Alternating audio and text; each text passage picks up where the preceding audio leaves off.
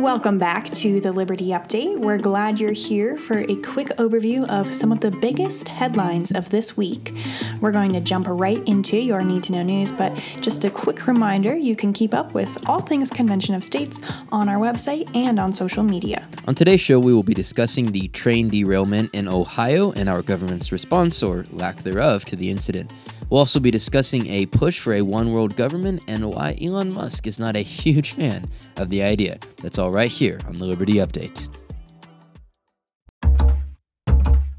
A story you've probably seen making headlines this week is the train derailment in Northeast Ohio. 38 rail cars derailed on February 3rd, and 12 additional cars were damaged by a fire. 20 cars were carrying hazardous material, and half of these cars were derailed.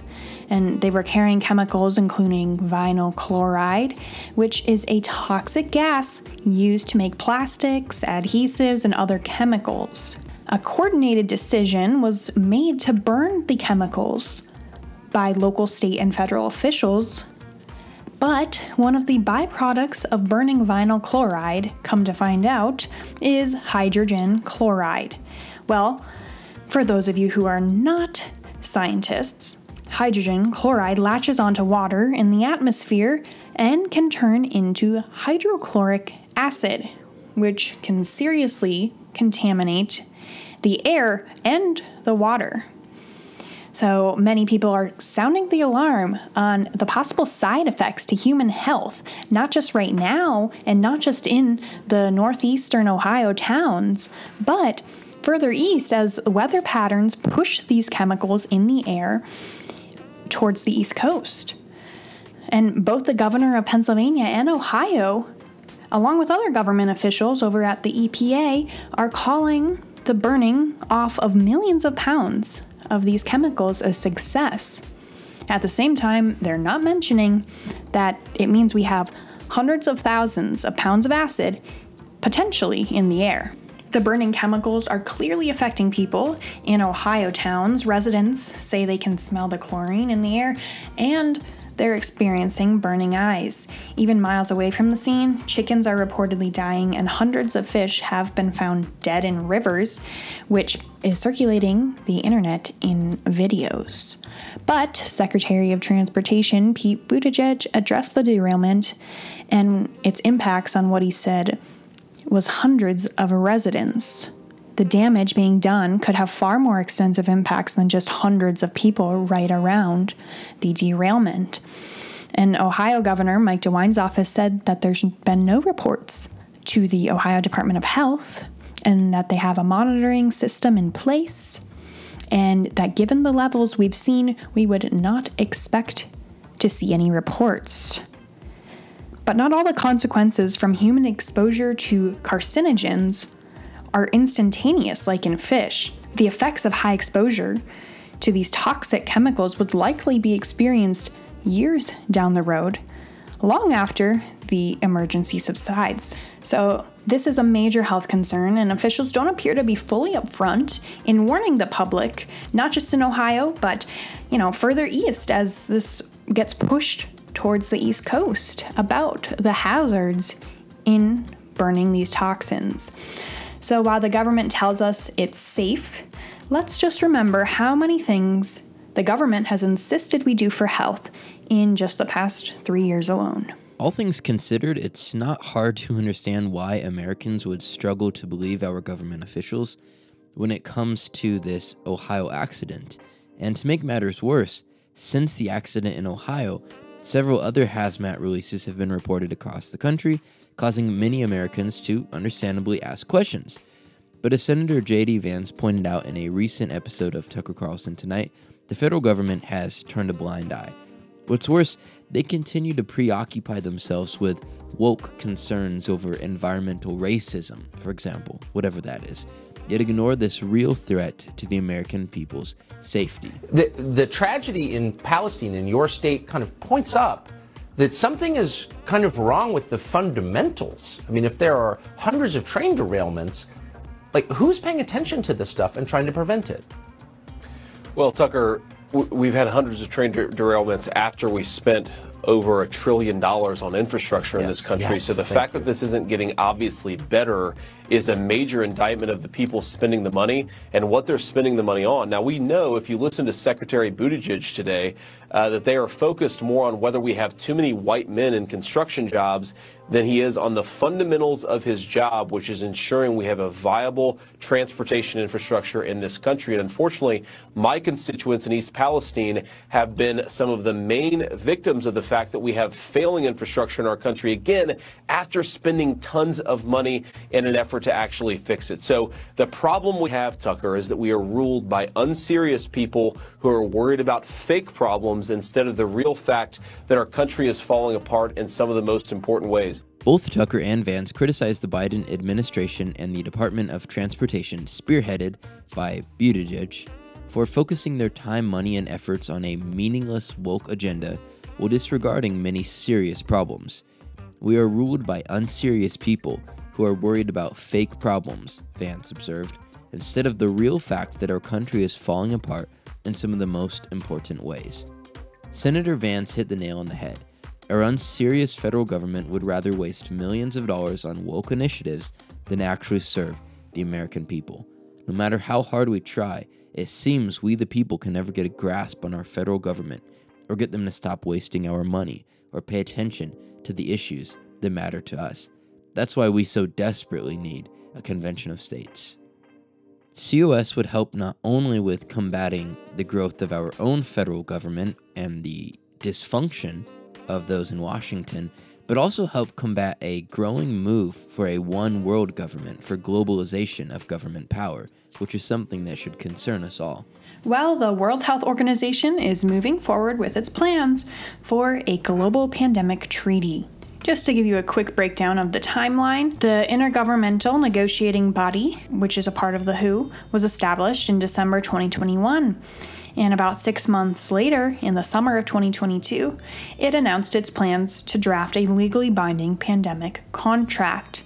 Then in December 2022, just a few months ago, the member states agreed to develop the first draft of the legally binding contract, and they decided to draft that by their next meeting at the end of February, which means that draft has now been released to the public, and it's nothing surprising. The draft empowers federal governments to expand health authority over citizens in order to prepare for future health emergencies. So this is the first draft. It's called the Zero Draft, and so it will be edited and modified in the coming months as the group continues to meet. Reiterated throughout the 32-page draft is the common goal of strengthened pandemic preparedness at a global level.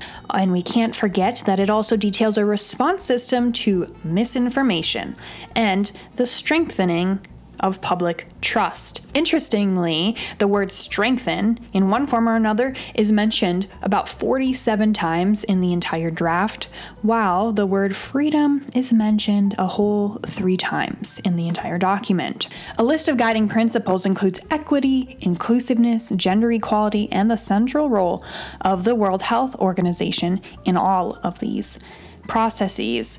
The entire draft really continuously just empowers national governments to seize control for health. But rest assured, the draft states that any limitations on human rights should be aligned with international law. However, that's not the Constitution, and the document asserts any restrictions placed on humans should ensure there's no discrimination, and that restrictions are necessary to achieve the public health goal. But who decides what the public health goal is, and who decides what steps are necessary and when there is a pandemic? The treaty assigns declaring pandemics to the World Health Organization's Director General, not to American leaders. As if that's not glaring enough to Americans who prefer the U.S. Constitution over a legally binding global treaty, the draft states restrictions on the freedom of movement, such as quarantines and isolations, must ensure people have sufficient access to medication, health services, and other necessities and rights. How comforting. Here at Convention of States, we're for the U.S. Constitution, not a legally binding pandemic treaty. And it's funny because the World Health Organization's largest contributor is the United States, which means American taxpayer dollars aid in the group's expansion of power over us, all in the name of health. The World Health Organization and our own government just wants us to accept that our freedoms may need to be temporarily sacrificed for the common good. But you know what? This isn't about global cooperation. This is about American sovereignty and individual liberties. And we, the people, need to stop this intrusion. The draft is going to go through a series of edits and approval processes, so there's time. But we need to pay attention and keep up with this story and get to a convention of states where we, the people, can stop our own government from voluntarily giving up our rights to the World Health Organization. Yes, and it often seems that no one in the elite class is willing or brave enough to push back against this elitist mentality of signing away a nation's and individuals' freedoms in exchange for globalization and centralization of power. But this week, that's actually exactly what Elon Musk did, ironically, at the World Government Summit in Dubai. Now just imagine denouncing pop music at the Grammys, for example, or chiding Hollywood at the Academy Awards. Imagine calling out the NFL during the Super Bowl. Or if you're Elon Musk, do one better and tell off world government at the World Government Summit of all places. The CEO of Twitter, the richest man in the world, ruffled elitist feathers on Wednesday when he warned against a one world government at the World Government Summit in Dubai. His argument was largely based on a fear that if such a government collapsed, it would drag all other countries along with it. He explained that throughout history, the fall of one civilization never resulted in the doom of humanity as a whole. On the contrary, he pointed out that even when the Roman Empire fell, for example, other nations kept progressing despite the momentous shakeup on the world stage. This argument could be expanded upon. If such a government became tyrannical, or perhaps was always meant to be tyrannical, it would plunge all nations of the world into tyranny too. Musk added that in many ways, Twitter, under previous management, helped enforce an elitist groupthink worldview, a practice he has intentionally abandoned. So I think that's the general idea, is just to reflect the values of the people, as opposed to imposing the values of essentially San Francisco and Berkeley, which are somewhat of a niche ideology as compared to the rest of the world. But you know, Twitter was, I think, doing a little too much to impose a niche, San Francisco Berkeley ideology on the world. So, you know, I thought it was important kind of for the future of civilization to try to correct that thumb on the scale, if you will, and just have Twitter more accurately reflect, like I said, the values of the people of Earth. Frighteningly, many government officials in America have shown an affinity for a one-world government. It certainly ranks higher on their list than America First. But the American people are deeply skeptical of a one-world government. Unfortunately, it doesn't seem to stop our politicians from flirting with the idea, and Elon Musk's rebuke probably won't stop them either. The only political solution for stopping government from consolidating all authority and power, whether on a global or national level, is to call an Article 5 Convention of States. To learn more, go to conventionofstates.com today.